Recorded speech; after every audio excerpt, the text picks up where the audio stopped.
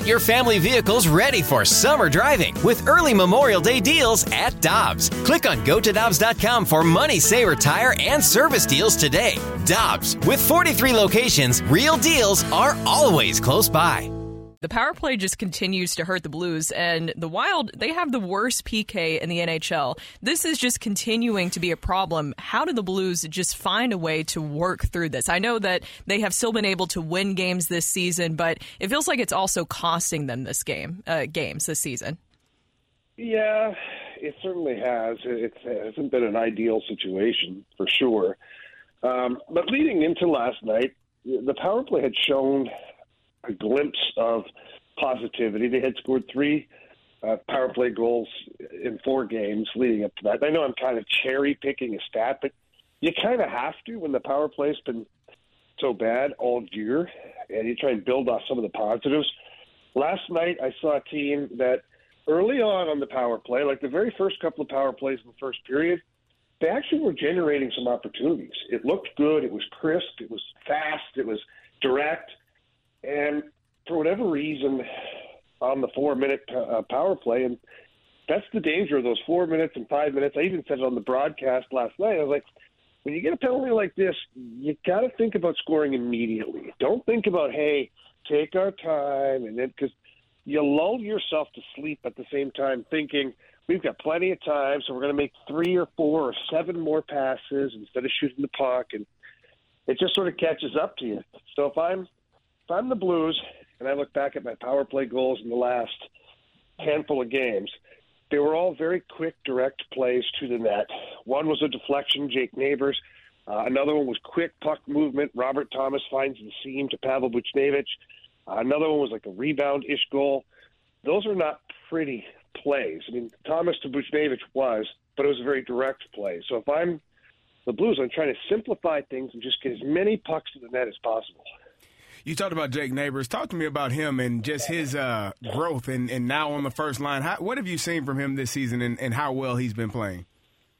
Well, what I've seen from him is that it's a player willing to accept coaching and a player that's willing to continue to work and compete every day. And Jake's never cared from day one whether he started on the 4th line, 2nd line, now he's up on the 1st line. Like, nothing has changed in his game. And I think that's the best part about it is he's a very, very talented hockey player, but he's also a very north-south player, which, in my opinion, helps out guys like Thomas and Buchnevich because they need those dogs out there. They need those guys that are going to get in the corner, retrieve the puck, get to the front of the net, do the dirty work.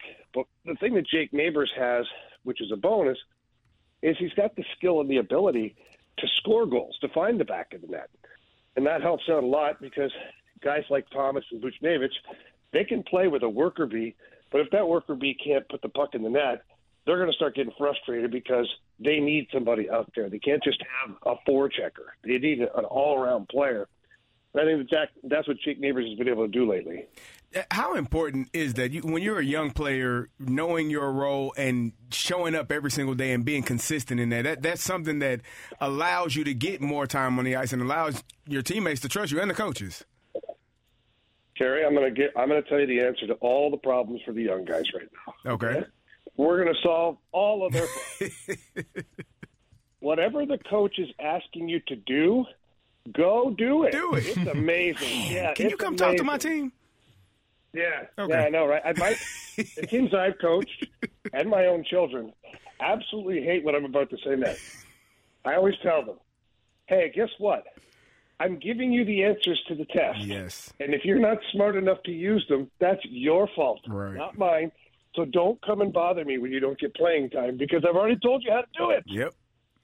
I agree. Riv's global view, here we are about a quarter of the way through the season, and the Blues still hold the first wild card spot. Are you confident that by the end of this season, in the remaining 3 quarters of the season, that they'll be able to maintain that playoff spot? Yeah, look, it's going to be a battle, for sure. It's going to be all over the place at times. But when the season ends, I think we're in, man. I really do. I look at the Western Conference.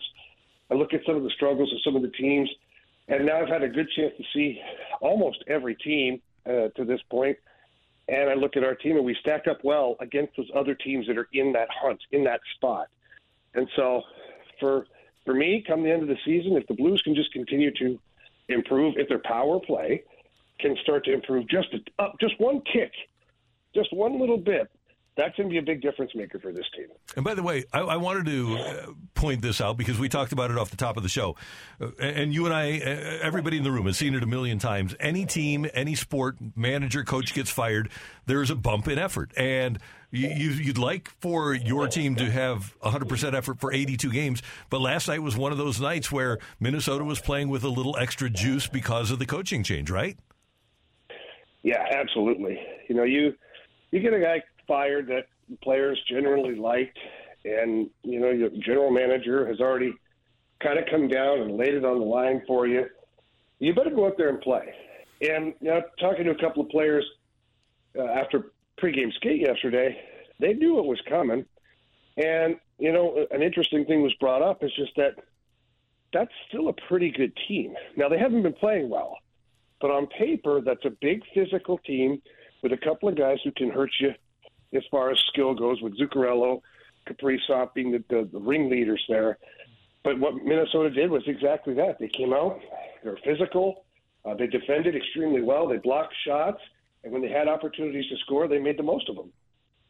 Rivs, we're looking forward to hearing you this afternoon on the Fast Lane here on 101 ESPN. The Sabres are in town tomorrow night, so that'll be fun to see our old buddy Tage Thompson. Yeah, they've got a fun, young, exciting team. They're a little bit of all over the place so far this year as well. So it's going to be an interesting matchup. It's going to be a tough matchup. You're coming back off the road again as the Blues, and you get that one spot kind of at home for that one spot game at home, and then you're back on the road again. So this is going to be a little bit of a mental toughness game, too, for the Blues. Kind of gather their thoughts, win this one at home because you're turning around right away and getting back on the road for another 4 or 5 days. Well, you get some rest, and we'll talk to you again soon. Thanks, Rivs.